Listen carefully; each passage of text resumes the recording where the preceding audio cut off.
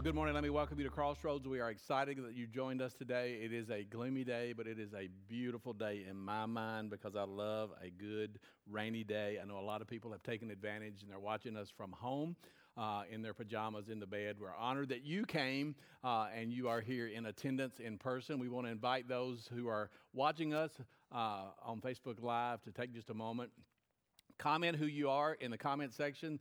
Let us know who you are. Say something to us. But more importantly, take time to share this from our page to your page because, again, one of the things that I say each week is it just multiplies the people that are exposed to our message today. So, again, we're not talking about money. We're not talking about finances. We have moved on. I said it last week, and I told the first service, I said, it's always interesting to me whenever I do a series on money, finances, or tithing, by the end of that series, nobody is at church because, again, nobody wants to hear what they need to hear. And, again, it's just what we all need to know and what we need to know that the Bible says about our finances, about our money, and about tithing and how important that is to our faith and our walk with God. So, again, we're moving on today. It's a brand new series, and this series is probably going to last about 4 weeks. Again, I want you to join us online if you're going to be gone next weekend or possibly the next because we know we have fall break officially started for some people in the school systems this weekend. It will extend for some over the next 2 weekends, so we know people will be coming and going. And if you're going to be on the road, if you're going to be in Florida, if you're going to be going somewhere with your family, we encourage you to do that. Be safe. Observe the safety protocols wherever you are as it relates to COVID and COVID-19. But again, also know that when you're there, you can join us right here at 10 o'clock Central Standard Time online. Like I said, today's a new series. It's a brand new series, and it will go the next 4 weeks. You know, one of the things I started to notice was on social media, in podcasts, on the news, in different sources, it's amazing how people have their opinion of what a life lesson is. All the times in various media outlets, people want to tell us their opinion of what a life lesson is. And the more I started to read and the more I started to hear people telling me about what life lessons I could learn from them, it actually made me think that one of the people who had a lot to say about life was Jesus. And what's interesting about the things that Jesus said about life was most of the things that Jesus said about living a life and living our life was really a statement, or when he would say it, it would be something that would kind of go against the wind. It would go against the grain. It was countercultural. I mean, think about some of the things that Jesus said. Jesus actually was the one that said, you have heard it said, an eye for an eye or a tooth for a tooth. But I tell you that if somebody strikes you on the right cheek, then turn the left cheek to them also. Jesus said, love your enemies and pray for those who persecute you. Jesus said, who of you by worrying can add a single hour to your life? He said, why do you look at the speck of sawdust in your neighbor's eye when you actually have a log in your own eye? Now, those are just a few of the things that Jesus said. And he said those in what most of us have heard referred to as the Sermon on the Mount. And we find the Sermon on the Mount recorded in Matthew chapter 5, 6, and 7. But here's the thing. There are actually other things that Jesus said. And it's like all of those things were like I alluded to just a moment ago, they were countercultural. They were things that went against the culture of his day. They still go against our culture. They were things that would go against the wind. And those things are actually found in the opening statement or segment of the Sermon on the Mount. It's actually something that we call the Beatitudes. The Beatitudes are found in Matthew chapter 5, verses 1 through 12. Now, here's the thing. I mean, I've been around the church, and I'm familiar with the Beatitudes. I'm familiar with the Sermon on the Mount. But here's the thing. The thing about familiarity is that when you're familiar with something, just being familiar with something can be both good and it can be bad. Again, here's the thing. When you think about something that you're very familiar with, it's good because you know about it. You've understood it. You've taken the time to listen or to hear or to listen to somebody teach, or you've read a book about it. You're very familiar with it, so you know about it. The bad thing about being familiar with things is that you think you know everything. And when somebody starts talking about something, because you're so familiar with it, you don't think there's anything for you to learn because you already know everything. See, when you think about this Jesus thing, I said this to the first service. The thing about this whole Jesus life and this whole Jesus thing, some of you in this room are kind of new to the Jesus thing. Some of those watching us online, enjoying us online, they're kind of just, dipping their toe into the whole Jesus thing. They're not really sure about it. So some of you maybe are trying the Jesus thing again.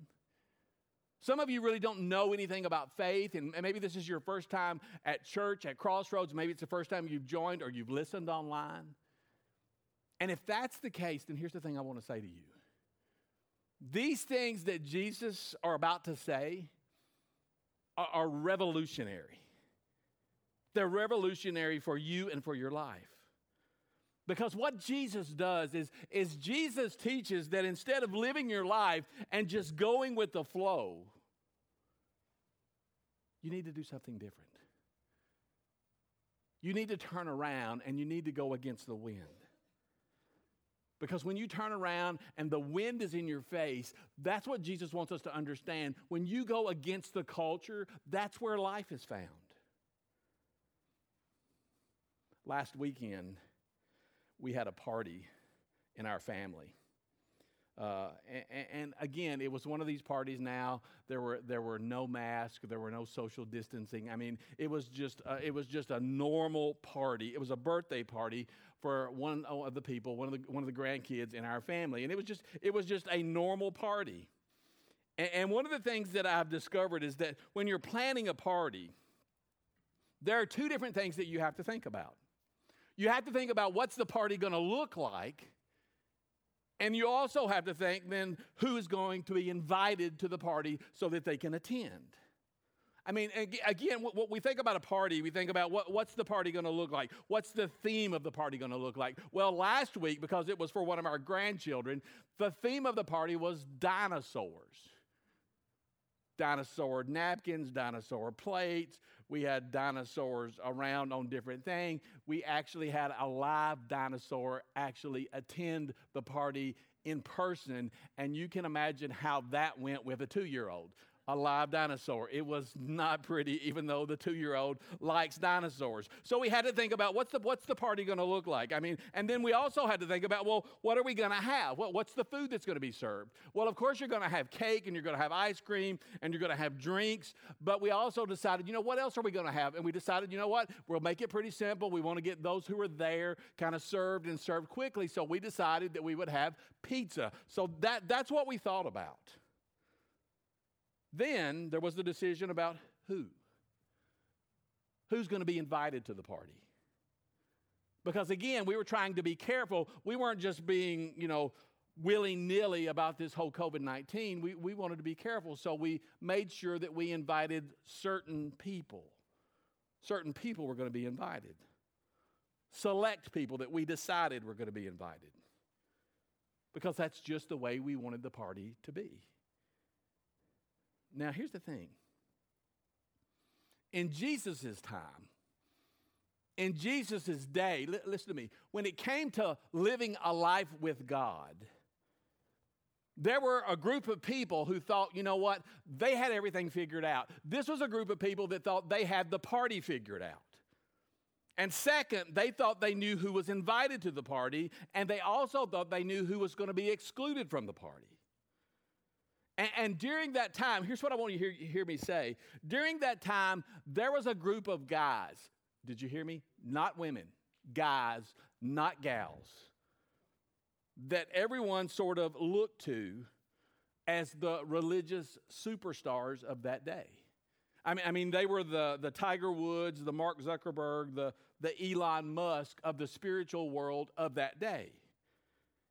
And this group of people, they were the influencers. And they set the expectations of everybody else when it came to what living a life with God actually looked like. Because they were the ones, listen, they were the ones who thought they had the best idea when it came to living a life with God and what that looked like. They were the rule keepers. They were the rule makers. They were the scribes and the Pharisees. And they were like what I would call the spiritual elite of that day. I mean, like I said, if we were to equate them with people right now, it would be the Jeff Bezos, the Elon Musk, the Mark Zuckerberg of the spiritual world of that day and time. So when you think about that, and because of that,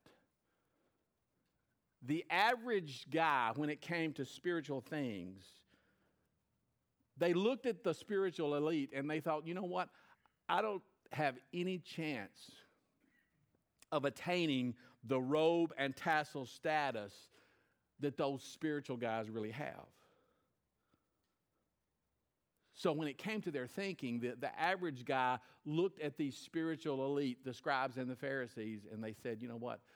That's one party that I'll never get invited to. That's one life that I'll never be able to live. That's one list I'll never make. And those people who were the spiritual elite, that's the way they liked it. They loved people thinking that they could never be like them. And again, you think about it, the spiritual elite took great delight in making the average folks feel like they would never measure up so that they could get an invite to God's party. But then along comes this carpenter from Nazareth, a guy by the name of Jesus.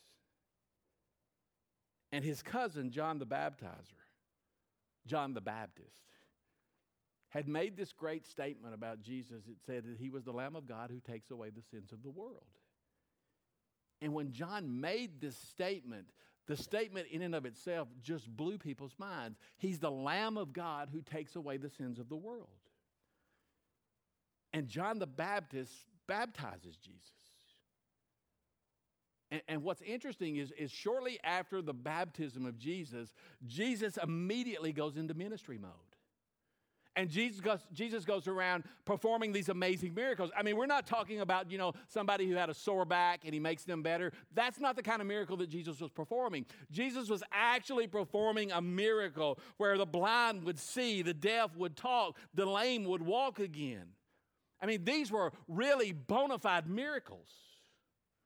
So because of the miracles that Jesus is performing, whichever, again, I went to Lebanon High School, whichever way it is. Because of the miracles, people got really attuned and they were really starting to follow Jesus. They were captivated by the miracles that Jesus had performed. All of these amazing miracles that people had seen and heard about, this has people coming to see Jesus. We're not talking about 10 or 20 people coming to see Jesus. We're talking about hundreds and eventually thousands of Jesus who are following him because they have heard and or seen or experienced the very miracles. As a matter of fact, here's what it said in Matthew 4, verse 24. It says, news about him, about Jesus, had spread all over Syria, and people brought to him all who were ill with various diseases, those suffering severe pain, the demon-possessed, those having seizures, and the paralyzed. And what did he do? He healed them. So because of the miracles, immediately after he's launched into ministry mode, and because of the miracles, Jesus becomes like a magnet, and he's attracting more and more people. Look at what it says in verse 25. Large crowds from Galilee, the Decapolis, Jerusalem, Judea and the region across the Jordan, they followed him. Now here's the thing. As his fame grew, as his notoriety grew, the crowds grew. Crowds that numbered into the thousands were following Jesus. I mean, the Bible tells us, it gives us a story where people actually ripped the roof off of a building so that they could get into that building to see Jesus.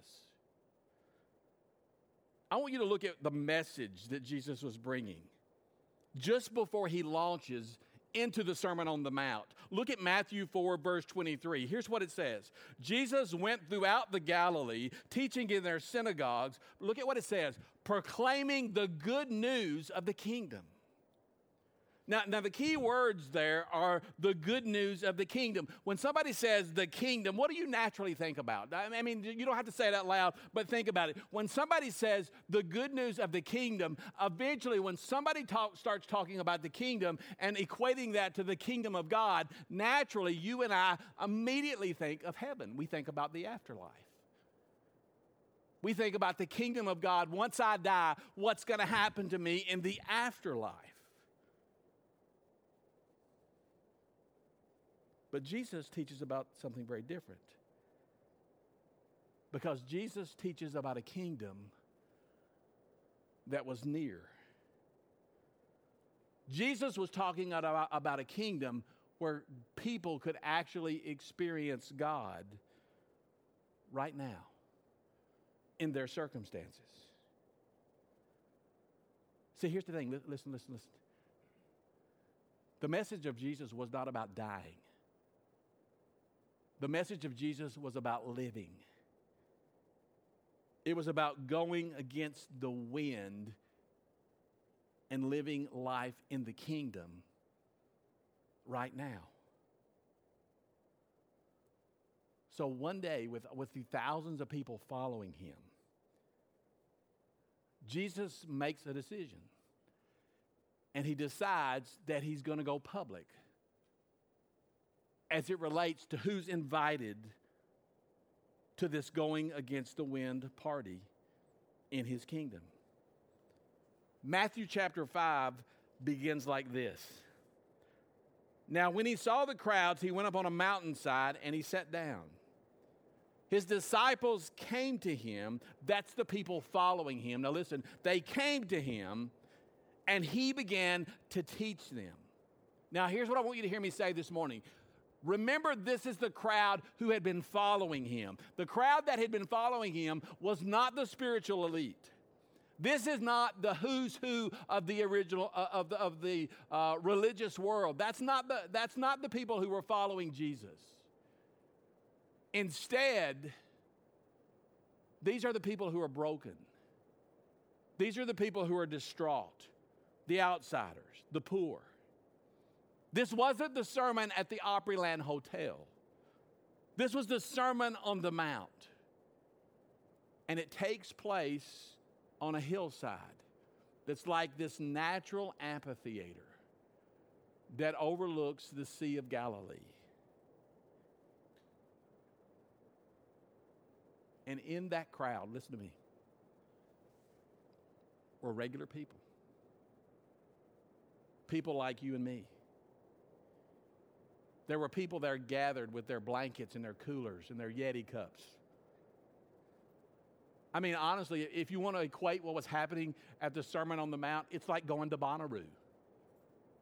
It's the same kind of feeling. There were people out on blankets. There were people out with their baskets. There were people with things. And they're there to listen to Jesus teach because they've experienced and they've heard and they've seen the miracles that Jesus has done. And we need to remember that this crowd is full of people that Jesus had already healed and people had already touched. These are the people who wanted to be in the kingdom. These are the people seated in front of Jesus that actually wanted to be invited to the party. But the question in their mind was this: am I going to be invited? Will I receive an invitation? Do I qualify to go to the party? Probably not, because I've never qualified before. They were afraid as they sat there and listened to Jesus start to teach that in his teaching that Jesus was actually going to set the spiritual bar even higher. So there was no way that they would ever get an invitation to the party that would go there, that would invite them into the kingdom of God. So you've got to understand, you have the teacher, you have Jesus, and you have the crowd that's gathered on that hillside over the Sea of Galilee. And between the teacher and the crowd, there's a tension that's starting to build because they don't understand what Jesus is about to teach. They're afraid that they're about to be pushed further away than invited in. And Jesus starts to teach. Now listen to me this morning. There was no introduction. There was no personal story. There was no joke. Jesus just starts to teach. And out of the mouth of Jesus comes the very first word. And that word is blessed. Blessed. See, no, stop. Because when you see that word behind me on the screen, when you hear somebody say blessed, you naturally kind of associate blessed with being happy. It generally means happy. But here's the thing. When you and I use the word happy, you know, we can think of something kind of trite. But those people who were listening to Jesus and out of his mouth comes the first word, and the first word is blessed, they already understand. They already know that the word that Jesus has used, the word blessed, they know it means so much more. They know that I'm going to be able to live a life, a blessed life, which is richer and fuller and more fortunate. Because people who have a life that is blessed, those are the lives of these kind of people. It's fuller, it's richer, it's more fortunate. So when Jesus uses the word blessed to the people of that day and of that culture, it meant something different. It meant sacred delight. Sacred because it comes from God. Blessed means sacred because it comes from God. Delight because it's surprising, it's unpredictable. And here's what they knew. When Jesus utters that word blessed, here's what they knew. They knew that divine favor was about to fall on someone. Someone and their life is about to be blessed. So inside, naturally, they know who's it going to be? Who's going to be invited to the party? Who is it that's going to get included in the kingdom of God? Now listen, Jesus looks into that crowd of people. And in that crowd of people are people that he has healed, people that he has touched. And Jesus makes, I think, a spiritual decision that he's going to use the people in the crowd not as an illustration, but as an object lesson to help them understand who it is that's actually invited to the party. And what he's about to do will blow their minds. Because as he stands there at the foot of this natural amphitheater, no doubt in my mind, he points to people.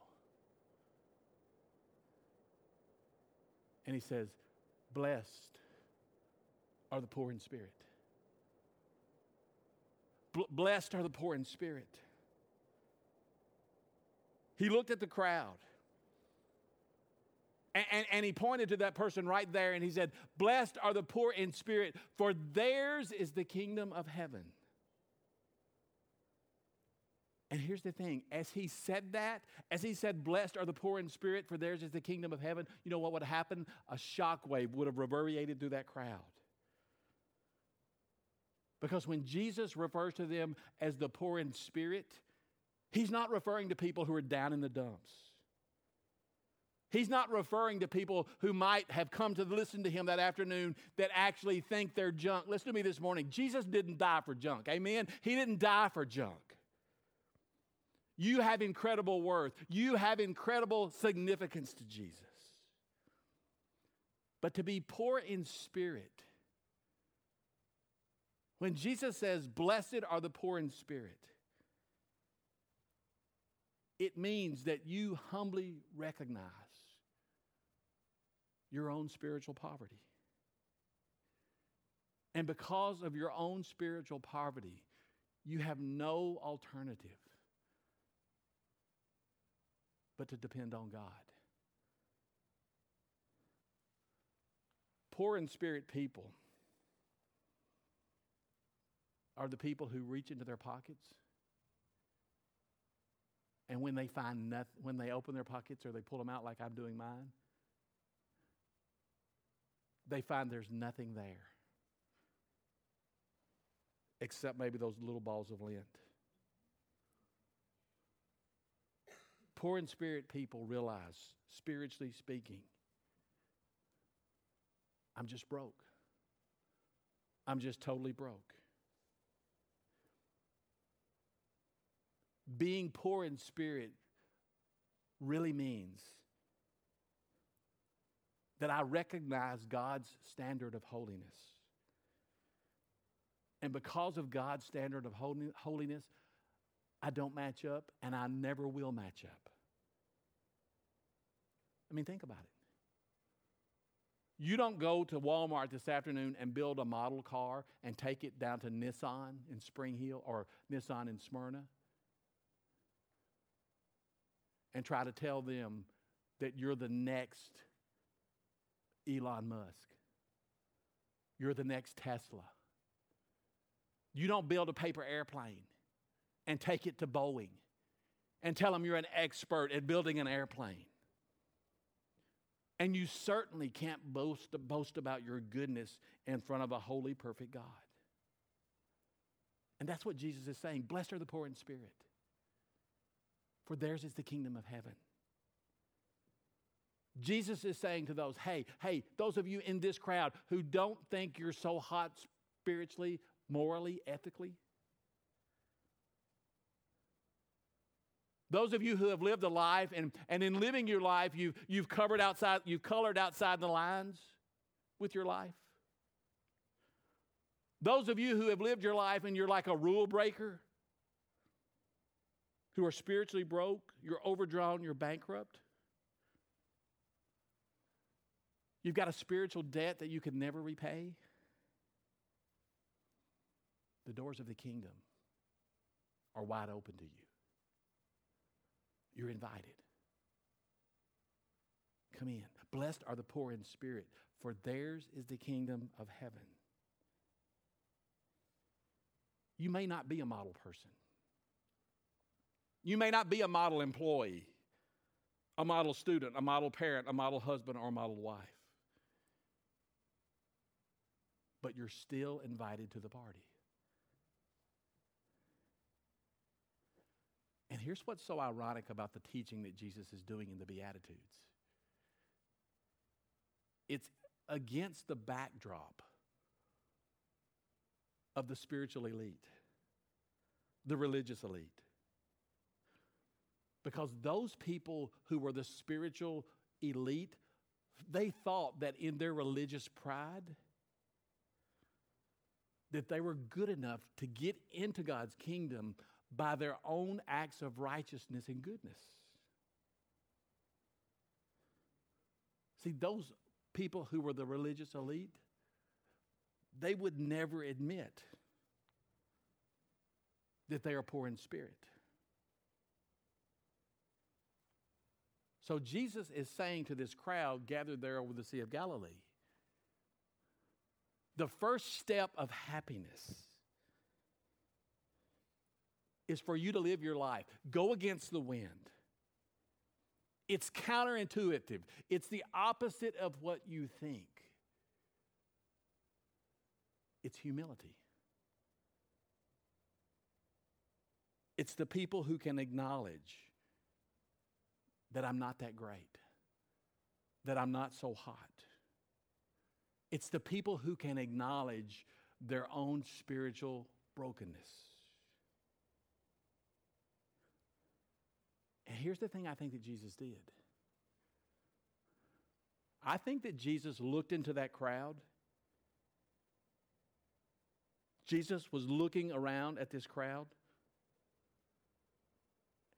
And he knew that this crowd knew that they didn't measure up.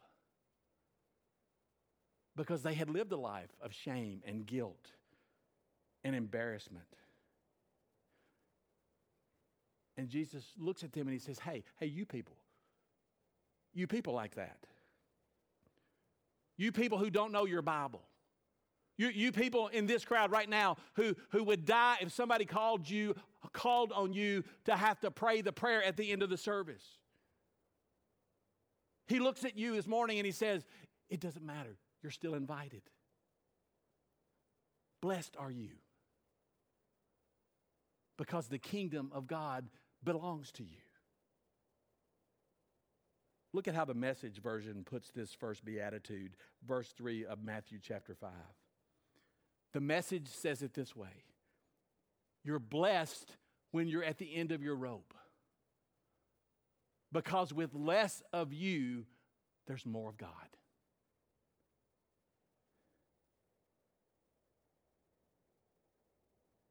Less pride. Humility.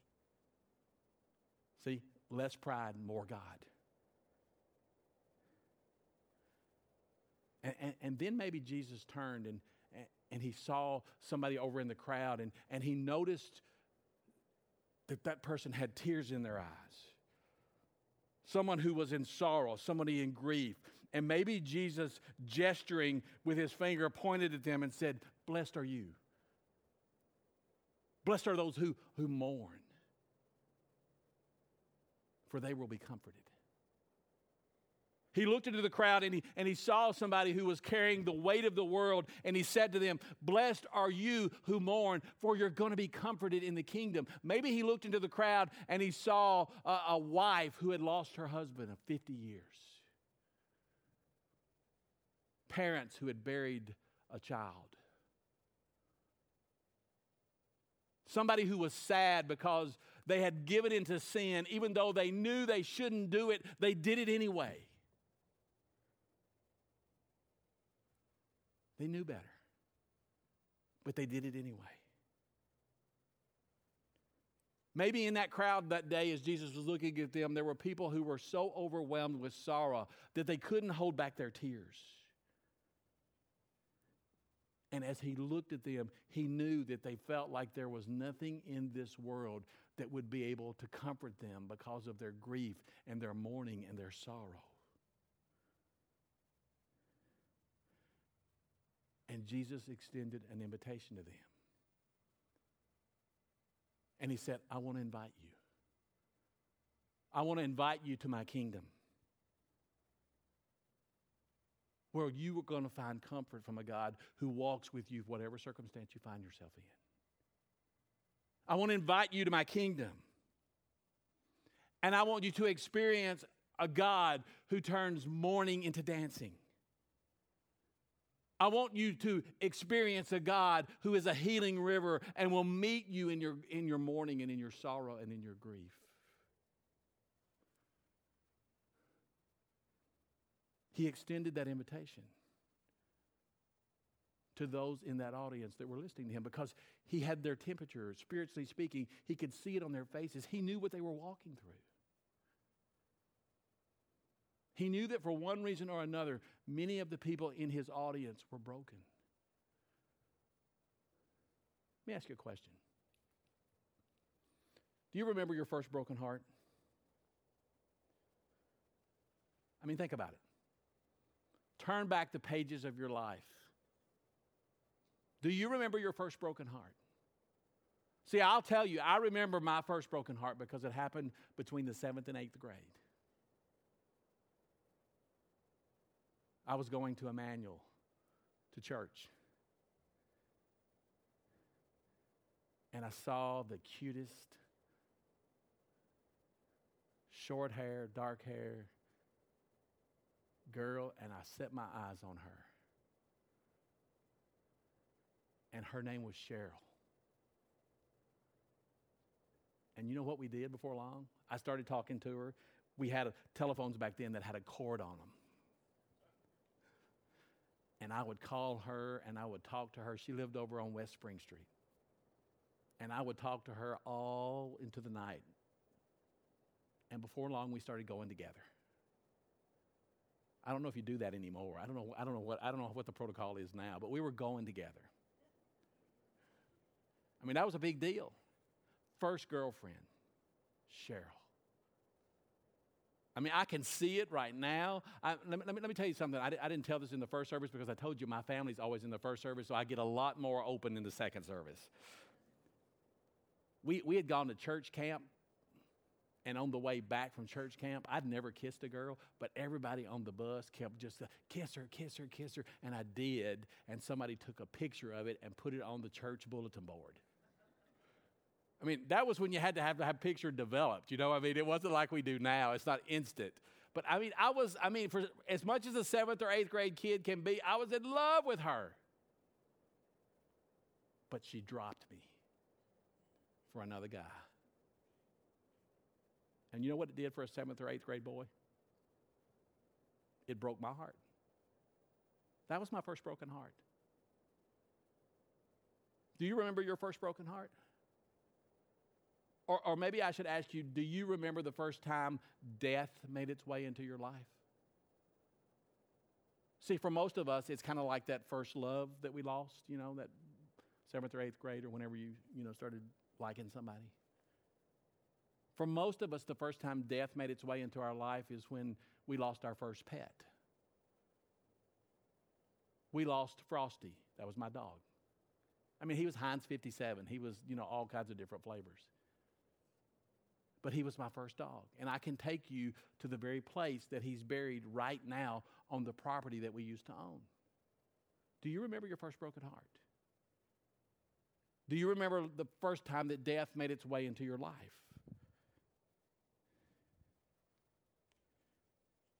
I mean, again, wouldn't it be easy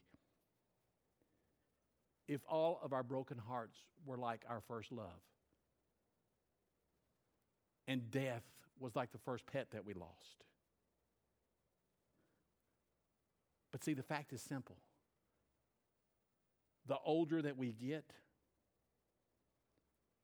there are going to be worse heartbreaks in life. And that's just something that we learn. For some of you this morning, that heartbreak is when you heard the words, "It's over. I just don't love you anymore. It's over." There are 9 different words to describe grief in the Greek language. And the word that's used here for mourn in Matthew 5, verse 4 is the strongest Greek word of all. Again, when we see Jesus saying this in Matthew 5, and he says, "Blessed are those who mourn," the type of mourning that Jesus is talking about is actually a mourning where your whole body's involved.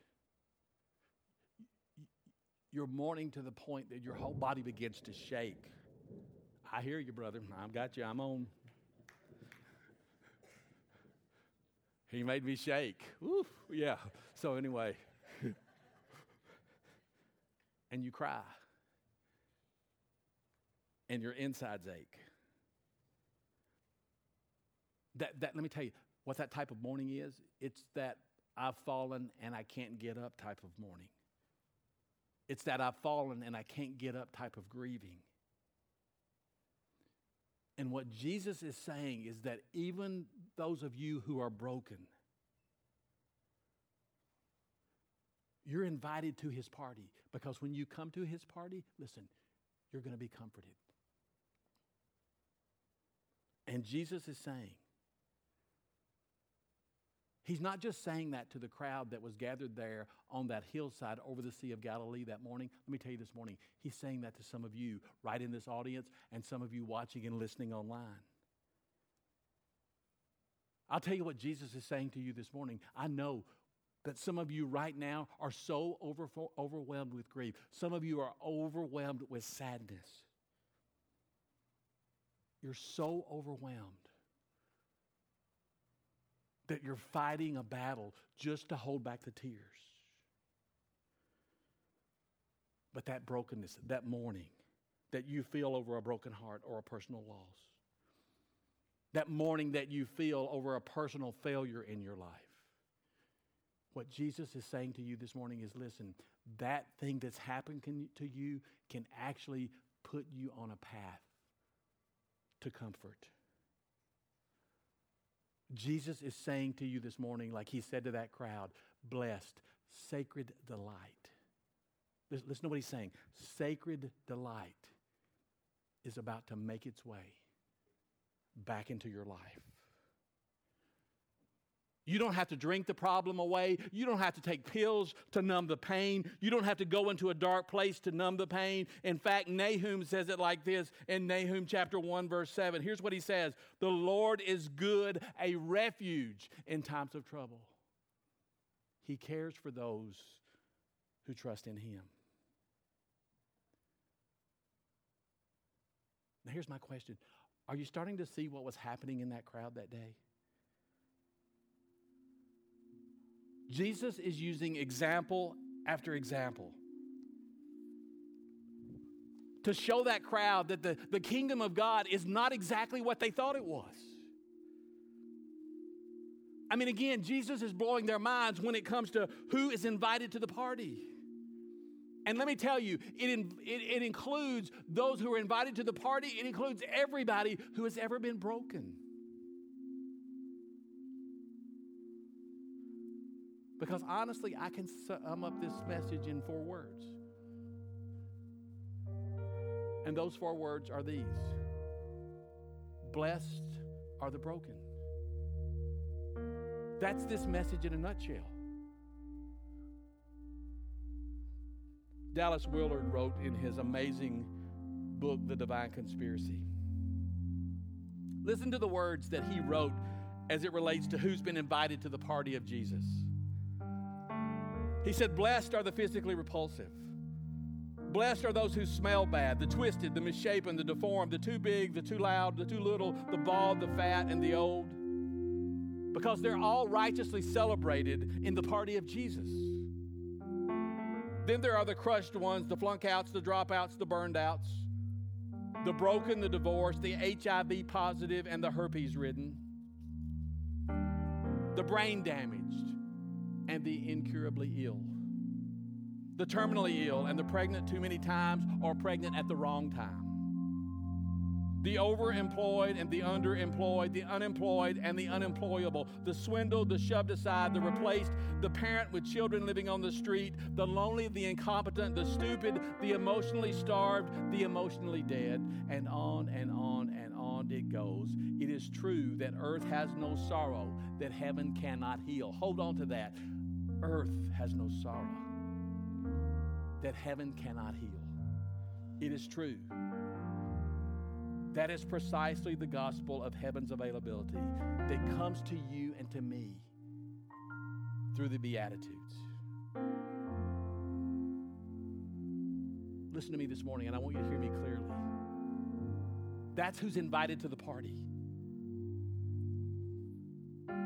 And since deep down, all of you in this room and all of you watching and listening online are broken, you know what that means? It means that you're invited. That everybody's invited.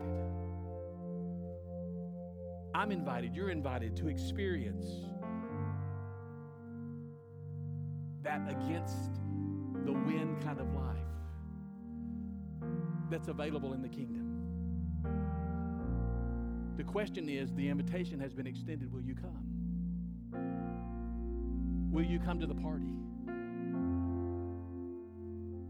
See, here's the thing.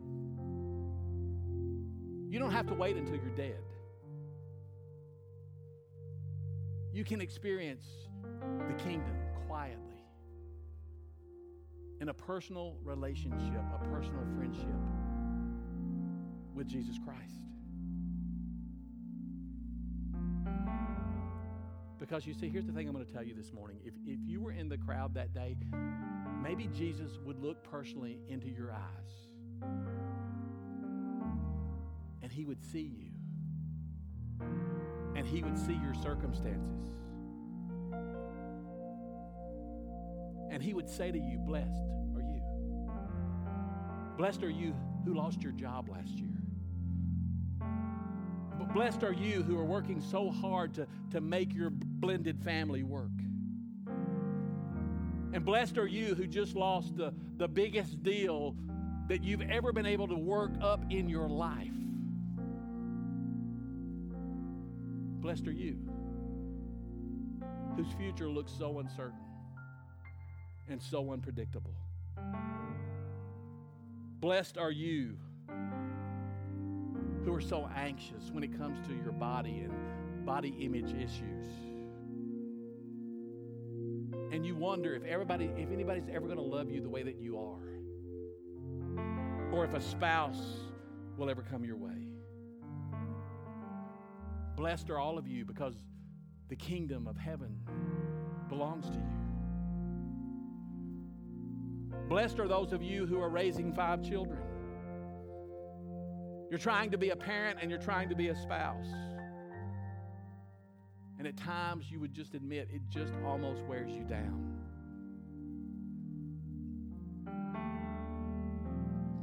Blessed are you who closed your business last year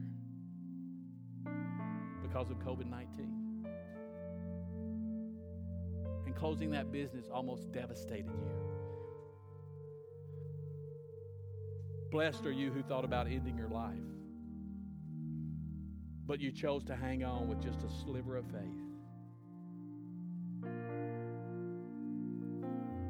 Because the kingdom of God is present with you in your pain. The kingdom of God is ready to comfort you. Look at how the Message puts the words of Jesus in Matthew 5, verse 4. It says, you're blessed when you feel you've lost what is most dear to you.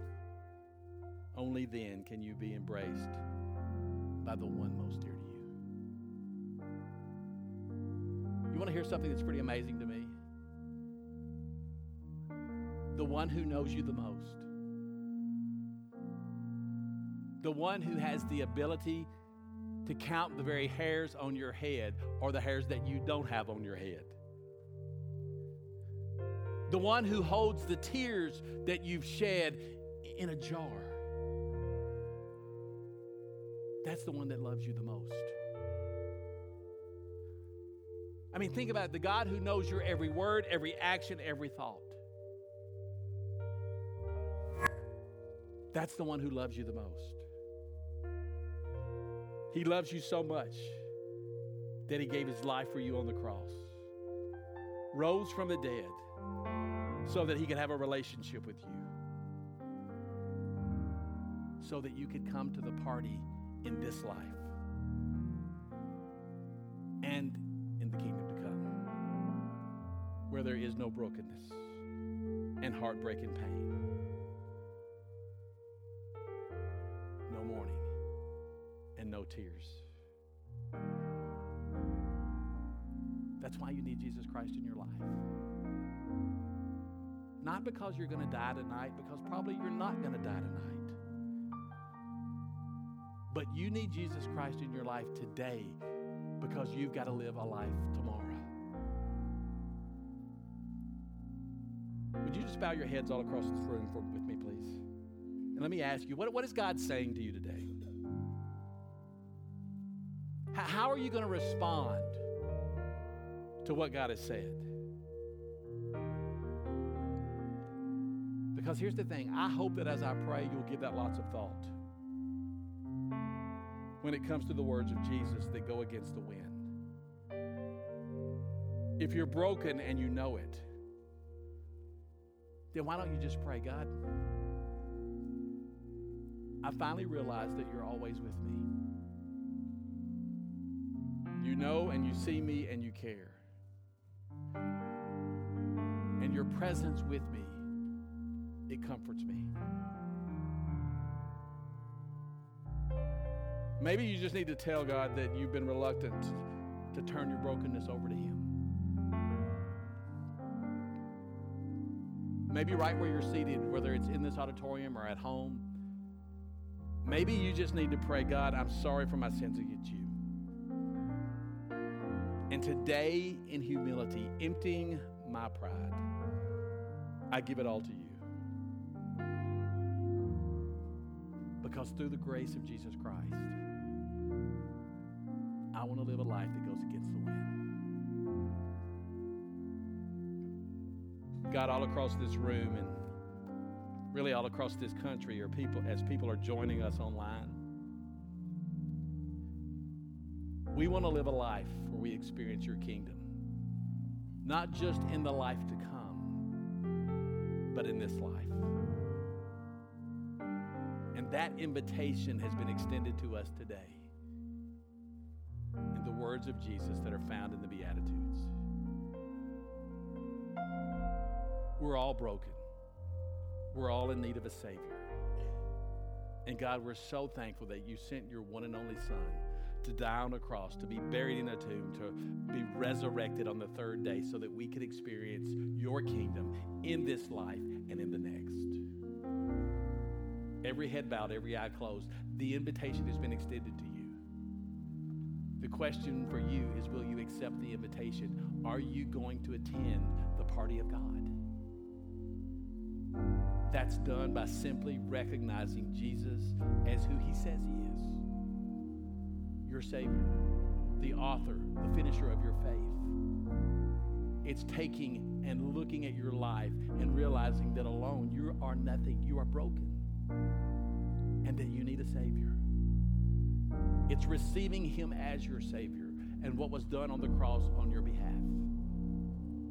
It's praying a prayer right where you are. It's taking action. Turning from a life of sin. Receiving Jesus Christ as your Lord and Savior and looking to him for the direction that you need. Simply pray that prayer right where you are. Here in this room, at home, in your car, wherever it is. Knowing that God goes before you and behind you. And that his hand rests upon you. And that he will be there in every circumstance to walk with you and to comfort you. Blessed are those who mourn. Blessed are the poor in spirit. For theirs is the kingdom of heaven. God, we thank you for this time. We thank you for the beautiful words of Jesus as we ask this prayer in Jesus' name. Amen. Church, we want to sing a blessing over you and your families.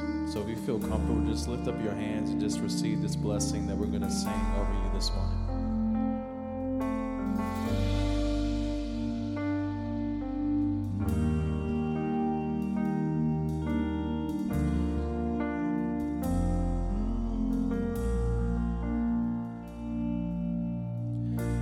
The Lord bless you and keep you. Make his face shine upon you and be gracious to you. The Lord turn his face toward you and give you peace. He's doing it right now.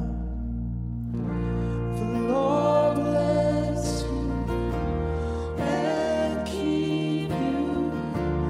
Make his face shine upon you and be gracious to you. The Lord turn his face toward you and give you peace. He's